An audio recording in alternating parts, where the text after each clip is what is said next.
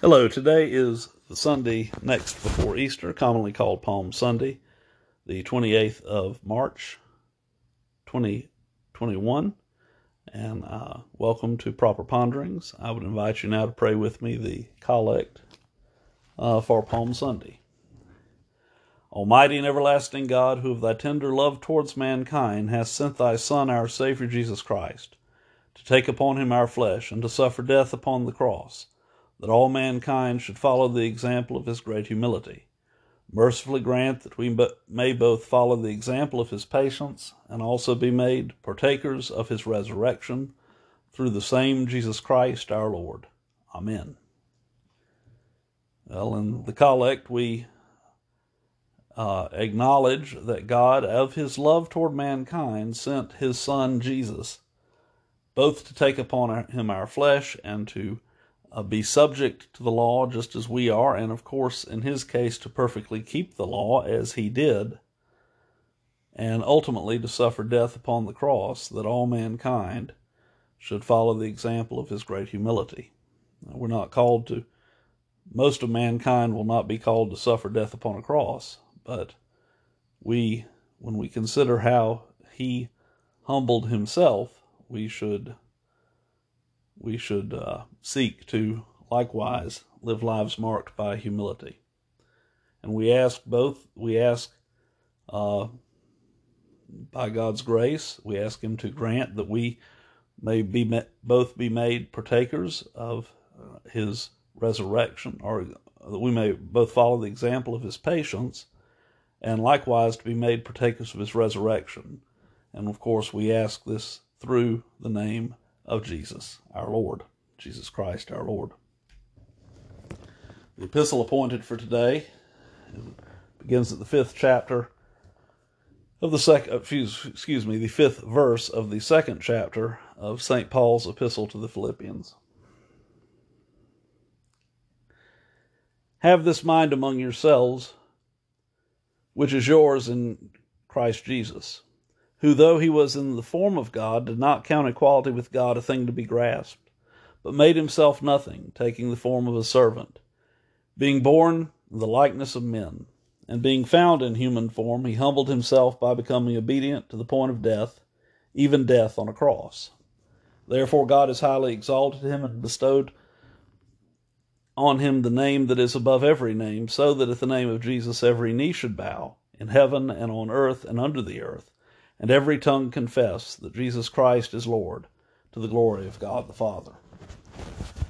Well, in this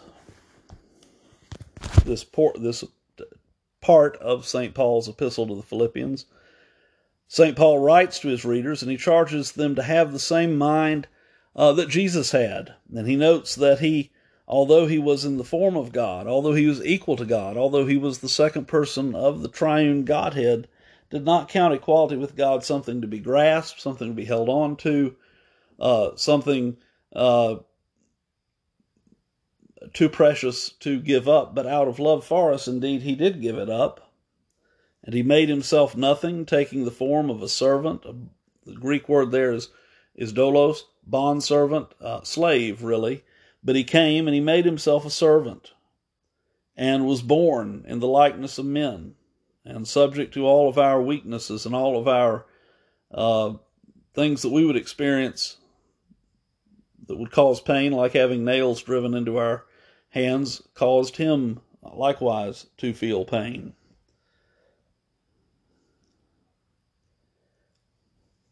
And he humbled himself, becoming obedient even to the point of death, even death on a cross. Now, the cross in those days was a particularly shameful form of death.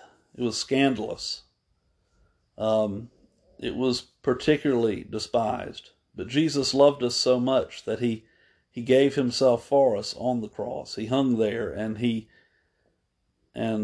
suffered, and he died. And he did so out of love for his children, for a love for his people. And as a result of that, God has highly exalted him and bestowed upon him that name that is above every name. Indeed, St. Paul writes to the Philippians that at the name of Jesus every knee should bow, and indeed one day will bow in heaven and on earth and under the earth, and every tongue will confess that Jesus Christ is Lord, to the glory of God the Father. As he was humbled, now he is exalted. And likewise we are charged to live lives marked by that same kind of humility, not in hope of any kind of exaltation, but in humble obedience to Christ, and being aware that our standing in him is purely because of God's grace. The epistle appointed for today is found in the 27th chapter of the Gospel according to St. Matthew. Here beginneth the 27th chapter of the Gospel according to St. Matthew. When morning came, all the chief priests and the elders of the people took counsel against Jesus to put him to death. And they bound him and led him away, and delivered him over to Pilate the governor. And when Judas, his betrayer, saw that Jesus was condemned, he changed his mind and brought back the 30 pieces of silver to the chief priest and the elders, saying, I have sinned by betraying innocent blood. They said, What is that to us? See to it yourself. And throwing down the pieces of silver into the temple, he departed, and he went and hanged himself. But the chief priest, taking the pieces of silver, said, It is not lawful to put them into the treasury, since it is blood money. So they took counsel and bought with them the potter's field as a burial place for strangers. Therefore that field has been called the field of blood to this day.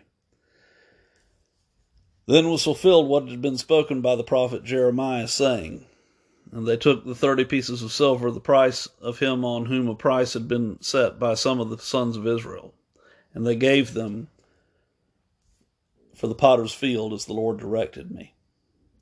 Now Jesus stood before the governor, and the governor asked him, Are you the king of the Jews? Jesus said, You have said so.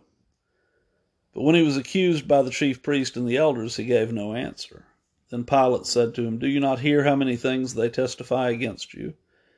But he gave them no answer, not even to a single charge, so that the governor was greatly amazed. Now at the feast the governor was accustomed to release for the crowd any one prisoner whom they wanted. And they had then a notorious prisoner called Barabbas. So when they had gathered, Pilate said to them, Whom do you want me to release to you, Barabbas or Jesus, who is called Christ? For he knew that it was out of envy that they had delivered him up. Besides, while he was sitting in the judgment seat, his wife sent word to him, Have nothing to do with this righteous man, for I have suffered much because of him today in a dream. Now the chief priest and the elders persuaded the crowd to ask for Barabbas and destroy Jesus. The governor said to them, Which of the two would you want me to release for you? And they said, Barabbas. Pilate said to them, Then what shall I do with Jesus, who is called Christ? And they all said, Let him be crucified. And he said, Why? What evil has he done? But they shouted all the more, Let him be crucified. So when Pilate saw that he was gaining nothing, but rather that a riot was beginning, he took water and washed his hands before the crowd, saying, I am innocent of this man's blood. See to it yourselves. And all the people answered, His blood be on us and on our children. Then he released for them Barabbas, and having scourged Jesus, delivered him to be crucified. Then the soldiers of the governor took Jesus into the governor's quarters, and when they gathered the whole battalion before him, and they stripped him and put a scarlet robe on him, and twisting together a crown of thorns, they put it on his head, and put a reed in his right hand, and kneeling before him they mocked him, saying, Hail, King of the Jews! And they spit on him, and took the reed, and struck him on the head. And when they had mocked him, they stripped him of his robe, and put on his own clothes on him, and led him away to crucify him.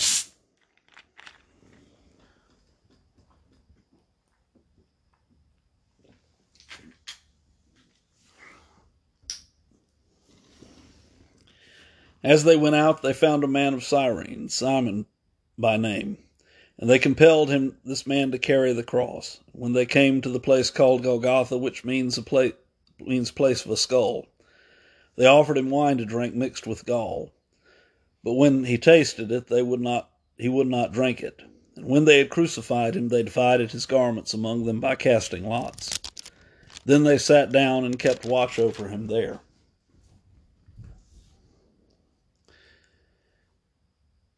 And over his head they put the charge against him, which read, "This is Jesus, the King of the Jews." Then 2 robbers were crucified with him, one on the right and one on the left. And those who passed by derided him, wagging their heads, and saying, "You who would destroy the temple and rebuild it in 3 days, save yourself. If you are the Son of God, come down from the cross." So also the chief priest with the scribes and the elders mocked him, saying, "He saved others, he cannot save himself. He is the King of Israel. Let him come down now from the cross, and we will believe him now. He trusts in God. Let God deliver him now, if he desires him. For he said, 'I am the Son of God.'" And the robbers who were crucified with him also reviled him in the same way.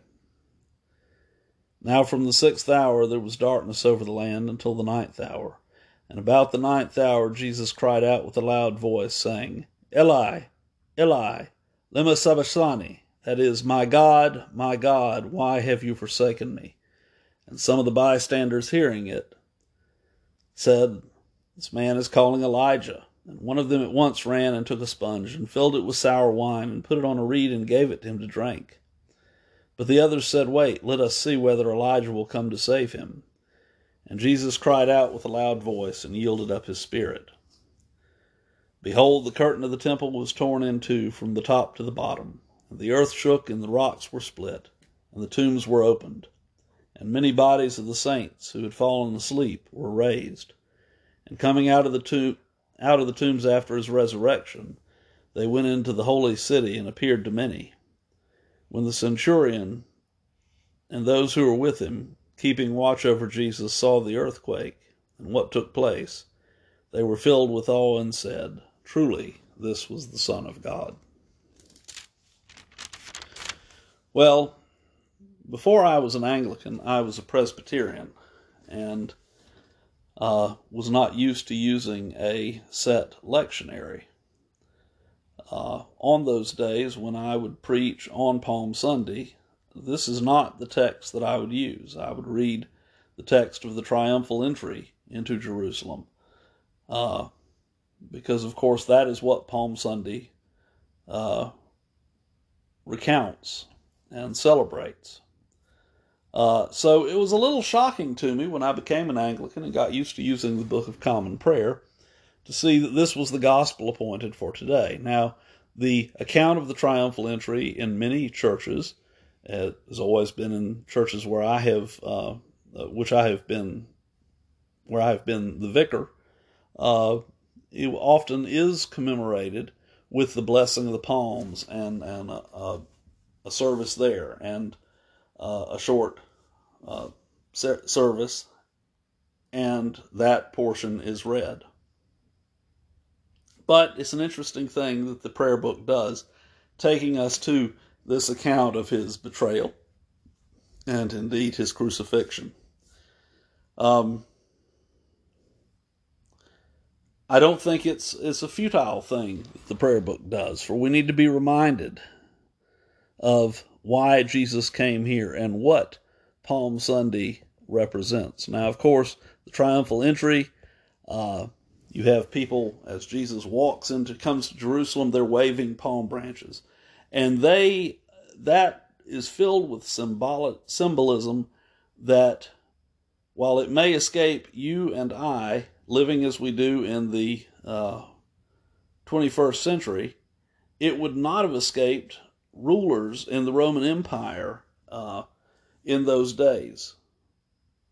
Those people thought that Jesus was coming to deliver him. They thought they were attending the coronation of a new king. And indeed they were, unbeknownst to themselves. For they looked for earthly redemption. Jesus came to give salvation from our sins. But only a few days later, you have this account of the Jesus being delivered to Pontius Pilate and all the chief priests and the elders, and they bound him and lead him away, and they turn him over to Pilate, the governor. You have Judas hanging himself, and the problem of what to do with 30 pieces of silver, for which he sold Jesus, because that's now considered blood money, considered dirty money. You have Jesus standing before Pilate and before the governor.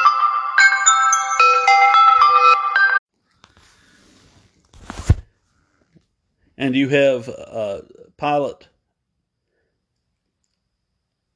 this account of Pilate offering Jesus and Barabbas to the crowd.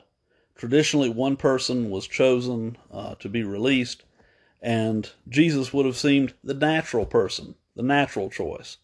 But no, instead, the crowd cries out for Barabbas and says, "Give us Barabbas." And it's worth noting, Pilate's wife, who came to him in a dream, by tradition, there's good reason to think that she was herself a believer, a Christian. And so Pilate delivers Jesus to be crucified, and Pilate washes his hands. And he says, "I'm innocent of this man's blood." And Jesus is mocked, and they put a robe of scarlet on him. There's symbolism there having to do with royalty, and they put a crown of thorns upon his head, and they are mocking him and saying, "Hail, King of the Jews." And in fact, Jesus was King of the Jews. He's King of all nations. And after they've mocked him and stripped him of the robe and put his clothes on him, they lead him away to crucify him. And we have this account of Jesus going to trying to carry his cross, and he stumbles, and so Simon is called upon to help him bear the cross. And as all of this is happening, as Jesus is hanging there between the two mockers, two robbers, you have people mocking him, saying, "You would destroy the temple and rebuild it in 3 days, save yourself. If you are the Son of God, come down from the cross." Of course, Jesus did restore his earthly temple, his bodily temple, in 3 days with the resurrection.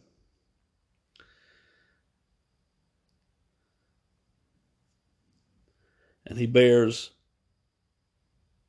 scorn, and he bears ridicule, and he bears insult. And then we read that there was darkness over the land until the 9th hour, and about the 9th hour Jesus cries out with a loud voice, "Eli, Eli, lama sabachthani." That is, my God, why have you forsaken me?" And the bystanders hear this and think he's calling for Elijah. They don't understand he's talking to his earthly father, or to his heavenly father, excuse me. And one of them takes a sponge and puts on it sour wine and gives that to him to drink, and then even there they're mocking him. And you read the curtain of the temple being torn in two from top to bottom, and the tombs opening, and the dead in Christ, some of the Old Testament saints rising at that point. And the centurion and all who were with him see this earthquake and what takes place. They are filled with awe. And that centurion says, "Truly, this was the Son of God." The signs and the wonders of surrounding Jesus' death, which will be commemorated later this week on Good Friday. But the signs and wonders were so wonderful that centurion realized that this was God the Son. I pray that you have a blessed Holy Week. Let us never forget the great love that was shown to us in Jesus' sacrifice and his humiliation upon the cross. Let us rejoice in his exaltation. Thank you, and God bless you.